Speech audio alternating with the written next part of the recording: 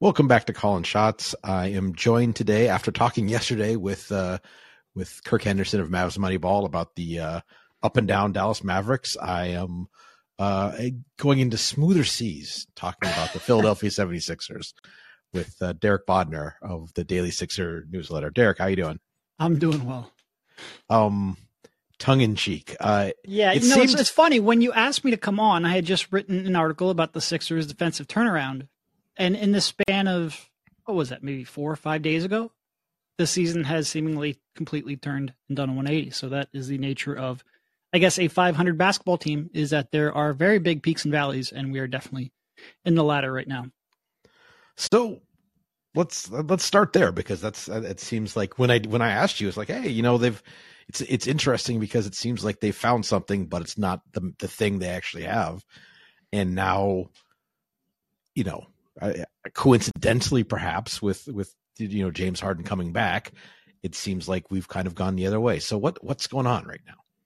Yeah, well, they went through a stretch, basically through the month of November. They had the top ranked defense in the league, and some of that I think was Jedi 3-point defense, but some of it was warranted. I think they had turned around that side of the court since their early season struggles, and towards the end of that, they lost a couple of pretty bad games. One against the Cavaliers, where they were pretty much run off the floor, a game that was not competitive. Some of that, the Cavs shot the ever-living heck out of the ball, but the Cavs are a good perimeter shooting team, so that will happen. And then the Grizzlies, where they got completely bludgeoned on the offensive glass and run out of the gym in transition. So that sort of soured the mood a little bit. And then Harden came back against the Rockets in Houston and had one of the worst games I've ever seen James Harden play. And you understand some of that because he did just have a month off. He is 33. He has had a history of lower body injuries. So he shot, I think, 0 for 8 at the rim. He didn't have a whole lot of lift on anything that he really did. And he dominated the ball in a way that James Harden dominates the ball. And when James Harden's not good and plays that style of play, bad things can happen. But on top of that, it was amazing because they were playing the Rockets, right? And you sort of expect the Rockets to have this youthful energy and athleticism that the Sixers don't have. The trade-off is supposed to be that their talent and their experience will help them execute. And the Sixers came out and just made every mistake possible down the stretch of that game and lost one of the worst games that you will see a supposedly contending team lose. And they've had a string of that now. They're 2-5 in games where Harden and Embiid both play. They've had some ups outside of that, but when those two have been together, they have not been good.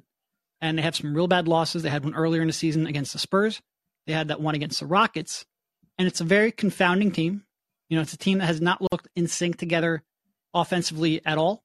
And it's a team that has obvious defensive shortcomings when you start James Harden and Tyrese Maxey in the backcourt. So they've been a tough team to watch. I think Sixers fans are teetering on the edge between anger and apathy, and that can be dangerous for a team to live in.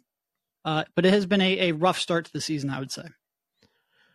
Apathy is not certainly from the Philly sports fan. That's almost the worst. It's, Well, they're living in a tough environment right now. I mean, the Phillies just went to the World Series and made a marquee free agent acquisition. The Eagles are 11-1. So there's a lot of competition right now for eyeballs, and it's a passionate sports fan for sure. But it's a city where the Sixers have always had to kind of win that loyalty. And right now they're not winning that for sure. And I imagine that's a combination of results and style. Yeah, for sure. They don't come off as a team that, when the Sixers went 8-6 there without, they had a 14-game stretch. They went 8-6. Like I said, the number one ranked defense in the league. And they did that with, I think Harden missed 13 of the 14 games. Maxey missed like 11 and Embiid missed like half. And were they great? No. Their offense stunk for the most part. Their defense was great. But stylistically, they moved the ball. They looked like they were getting the most out of the talent that they have. And the Sixers fans and city sort of bonded with that. Whereas this version that's playing with Embiid and Harden is nowhere near making the most of their talent. They're not doing the little things. They're getting beat in transition constantly. They're getting beat on the glass constantly. And I think that has rubbed some Philly fans the wrong way for sure. So one thing that struck me, and we talked about this on Nerder She Wrote last week, is it seems like the scrappy, under-talented team that's got to maximize I feel like that kind of plays to Doc Rivers' coaching strengths much more than I've got these three talented players that I've got to figure out how to maximize and really hone into a precision elite offensive machine. Yeah. No, you're not going to get any argument from me on that. Their ball movement, their style was much better.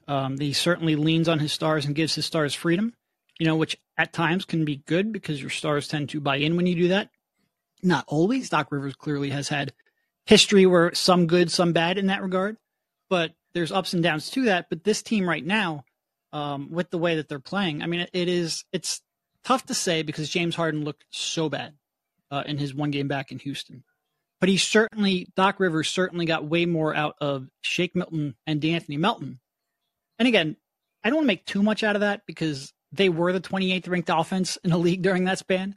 But a lot of the bad habits that seep in when James Harden sort of runs the offense weren't there and plays perimeter defense. Those bad habits weren't there either. So they were able to maximize that a little more. But certainly they ran a more cohesive unit. Is it better? No, it's clearly not a better offensive system because you just don't have the talent level to compete. But he did get more out of the talent. I would 100% agree with that.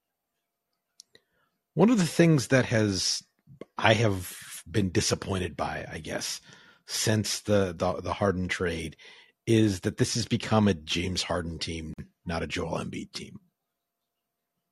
And at a certain point in their careers, that made sense. I think at this point in their careers, that makes no sense at all.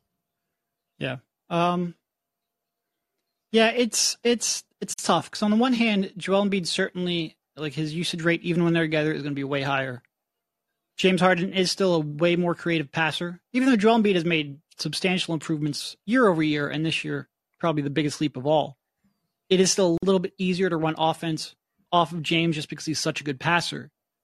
But in terms of the ball being in his hands a lot and the offense being centered around him, yeah, it's a little bit too much. I think one thing that he did pretty well last year is he took a bit of a step back. And I think he probably understood with the hamstring, he wasn't all the way there. And he deferred more to Embiid. He deferred more to Maxey. Maxey really shined after James Harden's acquisition last year. And it seems like this year, after he had an offseason to work on it and to maybe get that hamstring a little closer to what it previously was, it almost seems like he wanted to show that he's maybe, if not old James Harden, at least a little closer to that. Because he is someone who can opt out of his contract. He took a supposed pay cut he certainly took a pay cut because he could have just opted in and gotten way more. So he took a pay cut to sort of give them a little flexibility. I think his thinking was he will get that back when he has a good year and can cash in. And I think there's a little pressure on him internally to prove that he can get back to what he previously once was. And is that realistic for a player with his history of injury at 33 years old?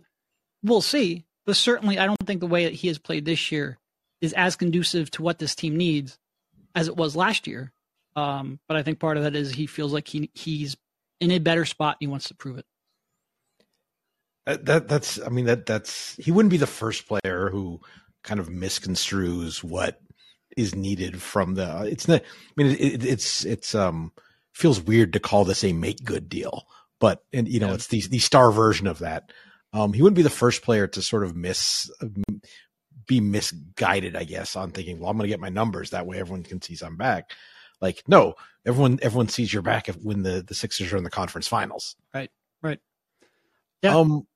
So what's the level of tension? What's the level of Joel Embiid's frustration or I think that some of the transition defensive issues are probably, this is an explanation rather than an excuse, but I think that him not getting the ball when and where he wants, probably sure. He's never been the most diligent of transition defenders. We talking about Joe or Harden? Because I can make a case for either one. Well, in this case, I mean, in this case, Embiid. Yeah. I think that not it being the watch James Harden go between the legs show. Yep. Big sigh. I'll trundle back on defense. No. Look, I think he made a comment. I want to say maybe it was after the Utah win. Could have been after a Milwaukee game. He made a comment recently that, he was basically asked, how are things going to change when James gets back? And he said something along the lines of, I need to be a playmaker like I have been now. Like that has to remain the same. And that's really been the only, I would say, sign of frustration he has shown. I think other than that, he hasn't shown any frustration with Harden. But I think he wants the ball for sure. I think he wants to be responsible for a large portion of the offense. And is there any frustration now? I wouldn't say that, but it's certainly something that I would watch going forward. I think he wants to win, and I think he understands that Harden in the pick and roll puts him in spots where he can be really effective. When he is facing up, center of the court, he's shooting something like 52% from the field with a turnover rate of like 6%. Like he's been very, very efficient, and James Harden helps get him into those spots. And I think he wants to grow that pick and roll. So I don't think he wants to take the ball out of Harden's hand, but I certainly think that he views himself as an emerging, certainly scorer. I mean, he led the league in scoring last year, but playmaker as well. And there's really no question whose team this is. It's just, how do you find that balance? So I guess to recap it, I would say he right now has not shown too many signs of outward frustration, but that one comment about, he needs to remain a playmaker was one that raised at least a little bit of an eyebrow. Sure, that makes sense. It's interesting to hear you say there's no question about whose team it is, because that gets back to almost my initial question is, like, from a playing style standpoint, again, it's not a post dominant. I mean, it is, because it's always going to be, but it's not it. How a LeBron team always looks like a LeBron team. Yeah. Like the Sixers, how they play, they, look more like the Rockets of old than a team with the best or one of the two best post players in the league should. Yeah. No, I mean, and certainly, I think Embiid I don't think he necessarily wants to be a pure back to the basket player like he was earlier in his career. I think he feels a lot more comfortable, facing up from the nail and having the whole floor to survey. I think he feels that it makes him harder to double team. Sure. So I think he's been growing in that regard. But certainly, the Harden ISOs, it's one thing when Embiid's off the floor. And this is one thing where, we're talking again about 7 games where they played together. So I think there's a little bit of acknowledgement that they probably had to figure out how to balance this. But when Embiid goes to the bench and you can run Harden pick and rolls with Montrezl Harrell or Paul Reed, or you can put PJ Tucker at the 5 and go to that 5 out that Harden has always liked. Like, I think you can certainly have times where you flip between the two of them. But when they're together, I would agree that they need to veer a little more towards this is an Embiid-centric team. And again, Embiid's usage rate has to be like upper 30s at this point. So I don't want to say too much. But I think back to his point, you would let him initiate more and create a little more for others, rather than being a little more of a finisher like maybe he is now. Sure. So it's certainly early in the season, and we haven't seen it much because they basically, I don't think they've shared the floor together since the very first part of the season. Yep. It seemed like, that sort of battle of wills or styles or whatever left Tyrese Maxey as almost the odd man out. I thought going into the season, he was one of the biggest swing players in the NBA. And, I don't even think he was playing badly at the start of the year. I just thought he was peripheral. Yeah. And then certainly when Harden went out, that changed a little. How can they, get those 3? This is the $1 million question, right? How can they get those 3 to actually have some creative synergy? I like how we say $1 million question when, like, that's a minimum salary contract. This is much more than $1 million question. This is a $100 and whatever $1 million question. And to your point, for the most part, we have not seen a single game where all 3 of them have been going at the same time. Like Tyrese Maxey he scored something like 75 points or something in 2 games up in Toronto, including a 44-point explosion. But that was a game where Joel Embiid was out. A lot of the early season success that James Harden had as an individual scorer came when Joel Embiid was struggling. Joel Embiid then dropped a 50 whatever something in a game that James Harden was out. So there have been a lot of individual success, and certainly Joel Embiid, since he's come back, has had a lot of individual success. But we haven't seen 3 of them, or even 2 of them really, go off at the same time. It is certainly, I think, Tyrese Maxey, the first And again, it's tough because these three have now only played, I think, maybe 5 times together all season because Tyrese Maxey has not yet come back. So we're really picking like, one game here, a swing of 2 games maybe at most. But Tyrese Maxey, when he started out the season, was not utilized enough. That is certainly true. And trying to find maybe those pairings when you start setting the bench so you can give Tyrese Maxey, all right, well, here's a chance to have 5 pick and rolls in a row. Do something with it. Periods throughout the game. This is the one area, I'll get down on the Sixers. And certainly after that Houston performance, it's hard not to.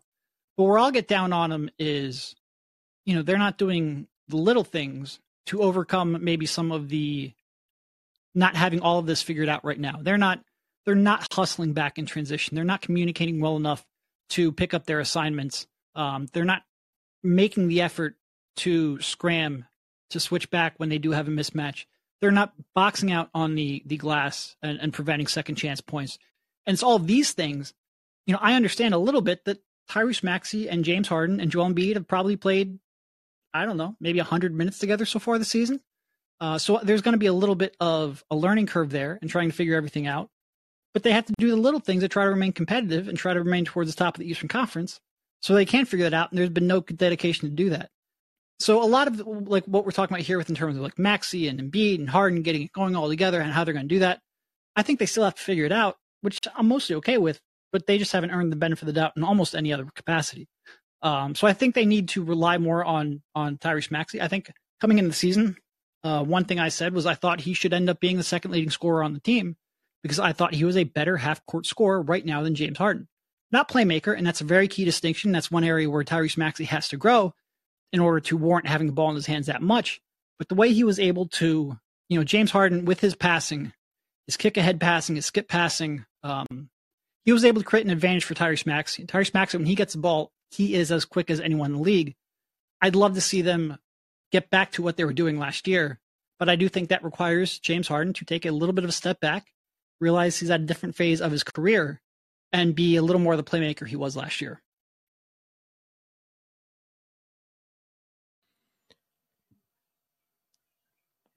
Now,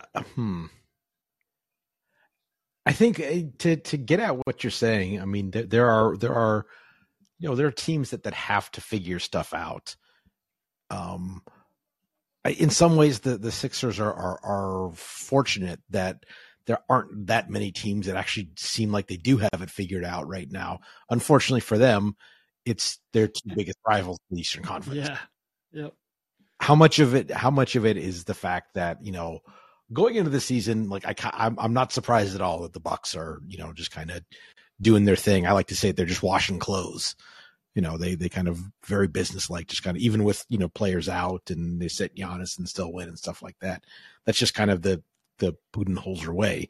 But the fact that the Celtics, despite, Robert Williams and, being team turmoil right before the season, are just blitzing everyone, that certainly has to raise the temperature a little bit on the Sixers. It's amazing. I one of the things I get asked pretty frequently is, do you see anything in the Sixers that would indicate that they could be like last year's Celtics?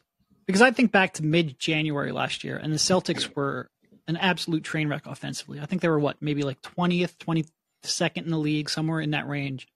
And there was real talk about splitting up the Jays.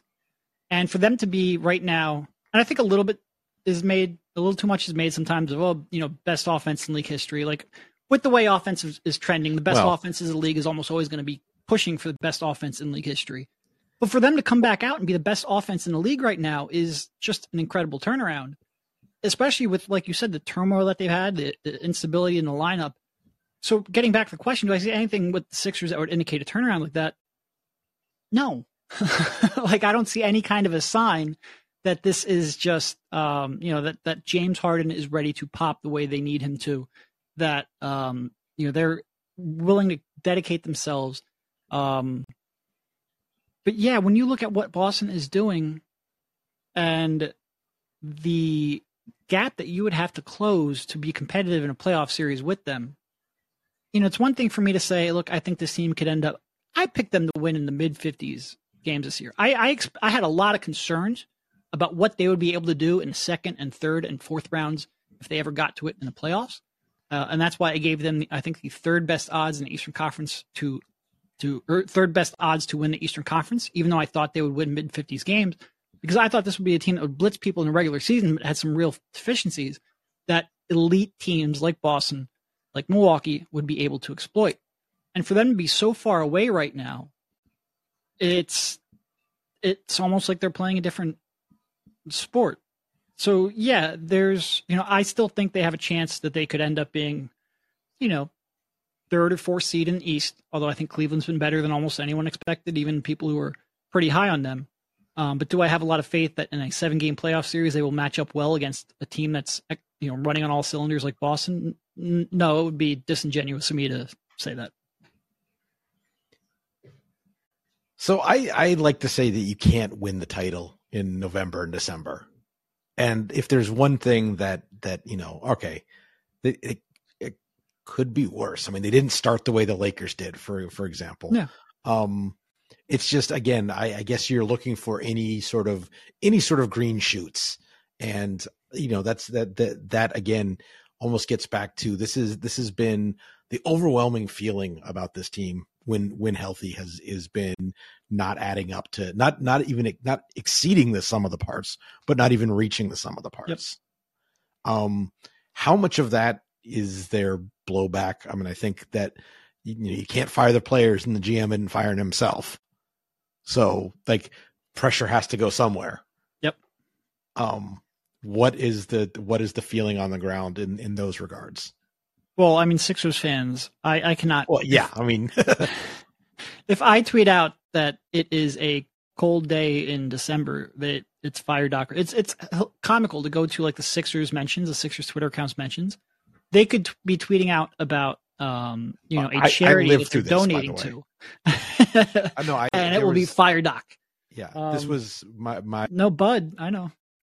I mean, it was the last half season of the previous coach. Anything that happened was just a deluge of people with fire JK avatars and stuff like that. And so I'm not necessarily even like the online fan base is going to online fan base, sure, but sort of in a more real sense.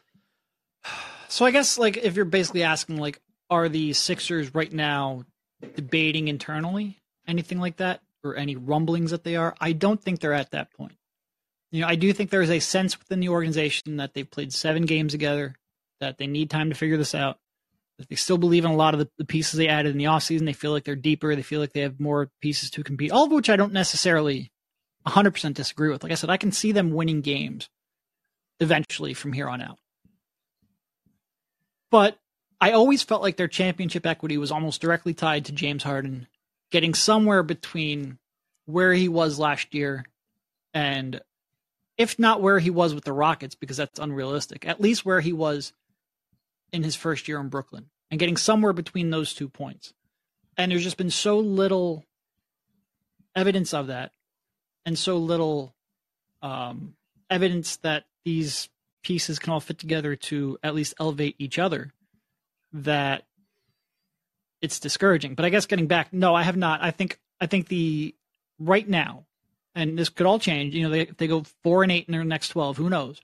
Right now, I do not get the sense that there is anything imminent or even being seriously discussed in that regard. Sure. When are we expecting Tyrese Maxey back?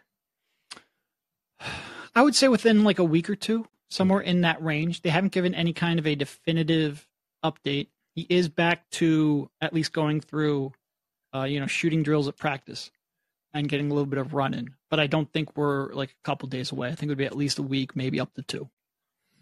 So essentially, it's that week or 2 to get him back on the court, and then a good solid month of evaluating what that looks like. And then that's the point at which we're going to, whether it's trades, whether it's coaching, what have you.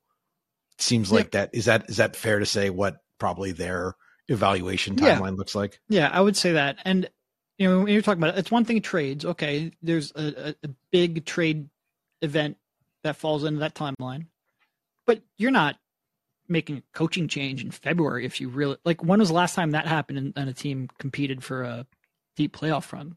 I couldn't even imagine. And I know Sixers fans listening to this will point out the Phillies. Well, that's a slightly different sport.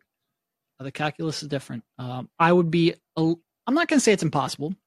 Like this team feels like it has a little bit of potential combustible energy to it, but I would set the odds that Doc finishes the season because just making a change. Because, like we said, you want to give them time to see how they all look together, to sort of build some chemistry, and making a change that late in the season is just very unlikely.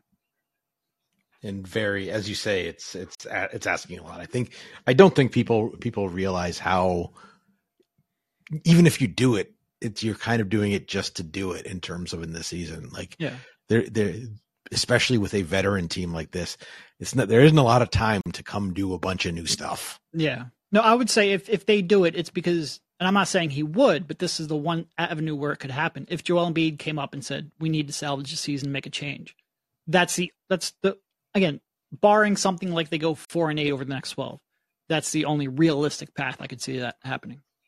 So, assuming that's not a realistic path, then the only other avenue is kind of a roster shakeup. Is there a move to be made? I mean, one of the frustrations I've had with this team is like Tobias Harris is overpaid. I think that's under, Sure. but I also think he's completely wasted as stand in the corner and don't move. Yeah, I would agree with that. And I think that's part of why they were, I think, a little bit resilient to missing some guys is, again, he's not an all-star player, but he has some ability with the ball in his hands. And so, him expanding back to that was okay. Well, we haven't lost everything from those guys going. But it seems like that's sort of in terms of allocation, like turning that roster spot, that salary money into something else that is maybe more efficiently complementary. Yep. That seems like the natural kind of way to look, but is there, and Daryl Morey's very creative, or has been over his, tenure as a GM across the league. So I guess I'm asking you to put on, look into your crystal ball and like, what kinds of things are being, considered or tossed around. Yeah, I agree with you on Tobias. If you can get someone who's, maybe a little more athletic, a little more viable of a perimeter defender, so you don't have to wear PJ Tucker down so much, or a little higher volume, comfortable as a higher volume or off movement 3-point shooter, someone whose skill set can be a little better of a complement when your full team's available, rather than somebody who can be an innings eater when you need someone to temporarily elevate their game. That's certainly something. And, Tobias, he's got 1 year left on his deal, so it's not quite the anchor it once was. I think that is a possibility. In terms of outside of that, you don't really have many players with all that much trade chip. You at least have some salary matching flexibility with small deals, Matisse Thybulle, Furkan Korkmaz, things like that. DeAnthony Melton, not that you would want to trade him because right now he's real key for what they do. But you have something like that if you want to push your chips in for something bigger. And obviously Tyrese Maxey, who has a lot of trade value, with still a year and a half left on that. I'm not saying they should or they will. I'm just saying you do have that chip if a blockbuster comes along. Sixers fans are canceling me right now. Yeah. You want to see apathy turn to anger. Yeah. Trade the young up and comer and see what happens. But when you're talking about trade chips, they don't have all that much. So it would be a little difficult, which is part why Tobias is in play. Like, you've just got to split that up into 2 or 3 deals that are a little more movable, a little more easier to aggregate, and fit what you're looking to do better. And, we'll see. I think the real question will be, at that point in the season, are you looking at James Harden as someone you actually want to re-sign next year? Or are you hoping he opts out and maybe flipping Tobias so you can actually have money in free agency if Harden does opt out? I'm not sure Daryl Morey would ever get to that point. I wonder if that bromance is a little bit too long-term to think like that, and I worry about that. But I wonder how James Harden looks and what you're planning on doing for the future. It's interesting. I was talking to when I was talking to Kirk Henderson about the Mavs yesterday. We made the comparison. He made the comparison between kind of the early Rockets, the Harden teams, where okay, we got our guy, and then we're going to just cycle through around him, and it seems like that as he's progressed in his career, that has been something that has maybe changed a little bit about Daryl. Is that he maybe doesn't quite have the appetite for the endless cycle, or the fact that the guy is Embiid, and so the person who would get cycled out, like the Dwight Howard, Chris Paul, Russell Westbrook, in this analogy, is James Harden. Yeah. Yeah. I just find that interesting. I don't necessarily have a question there beyond that. So what, where do you think this ends up now? I mean, are we just in for, another 4 months of pain and a first round exit? Might get a second round exit. Who in the East would you, what likely playoff team in the East would you take them in a 7-game series? Oh, geez. Right now? Well, Toronto and Miami aren't playing well. And I think those are two teams that the Sixers have historically struggled with, but I do think they could take them. Pacers, Embiid just dominates. Honestly, Cleveland, Embiid usually plays really well against as well. Now, they got throttled by them recently, but I think that would be a tough matchup for both squads. I don't think Cleveland can necessarily defend Embiid, and I don't think the Sixers, Maxey and Harden trying to defend that backcourt would be bad. But I could see the Sixers being competitive just because they have an equalizer in Embiid. Honestly, the only two teams I think they would have almost no chance against is Boston and Milwaukee. Like, I think this team, when they get their stuff together, should be able to beat a decent chunk of teams. Not necessarily that you'd make them favorites. I think we have to see the rest of the season play out, but I could certainly see them having a realistic chance against a decent number of teams. I just feel like there's a pretty big separation between the top two, which is where they wanted to be. Sure. It seems like that's a feature across the league this year. There's just so many teams that are you're just like, we started this season, there's so many teams that have a chance, and now it seems like, well, there's a lot of teams that had a chance, and now everybody is in the mud. And in the East, it's the two teams you believe in, and in the West, there's kind of maybe New Orleans, who we don't know if we can believe in, and the Suns, who we objectively do not believe in from a postseason standpoint, and everyone else who's kind of like scuffling along. And the Sixers are right there in that. Yeah, the East is, you've got the two teams that are good. Like, Boston and Milwaukee are good. Barring injury, they're good teams. And then you've got Cleveland, who has every right to be optimistic about their squad and about their trajectory. And everyone else is kind of like, trying to look at their warts and being like, well, is that fatal? And I feel like that's where a lot in the East are right now, from the Sixers to Brooklyn to Atlanta to Miami, all of them. I think they're looking at their warts and trying to figure out what is actually potentially fatal. And that's very much where the Sixers feel right now. They're in that group rather than the top two or the top three. And I'm not sure how they get out of that realistically. So let's put a pin in this team. And I wanted to finish up just by, I've had Sean Highkin on a few times, and I think you were probably a little bit of an inspiration to him, like, starting his Trailblazers newsletter. But I just kind of wanted to ask you about like the covering a team that way and kind of how that works, and also, give you a little chance to do some commerce. Yeah. It's interesting. I did this once before I joined The Athletic, at a time where I'd actually talked to Alex before they launched, but they had no idea when they were going to launch The Athletic in Philly. So I went into the newsletter route at that point back in 2017. So I sort of had a little bit of an expectation on how it would play out. It does always surprise me a little bit, like, you're no longer just a writer or a reporter, or in our case, also a podcaster and a sound engineer. But like, especially because I didn't use Substack, I sort of spun up my own technology stack. I'm a network engineer again. I'm a system engineer again. I'm a billing administrator. I'm tech support. That can, I think, sometimes be surprising. But in terms of like access to the team, I've had no problem. terms of access to, and I still have a deal with a local radio station, so I still have that. The team's been great. Nothing has really changed too much outside of the fact that, I am writing to a very diehard, very select group, which is, I think, where I sort of, where I fit in the best and where I think I can do my best work and where I'm doing the work that I'm most interested in. It's been going really well, coming up right up here on the end of a year. I do still have my podcast with The Athletic, so there's also that going as well. But no, it's going well. I think it helps a lot that I did this once before and I knew what to expect. I think it helps a little bit that I'm a technologist and I can sort of take some of the nitty gritty and comfortable with that. But it's going well. It's a real interesting challenge to try to build something up like that, and it's fun. I've been enjoying it. What are some of the unique challenges of dealing with that? I don't know, dealing with it is maybe the wrong word, but and catering to is probably the wrong word also. But you mentioned kind of the diehard fan base.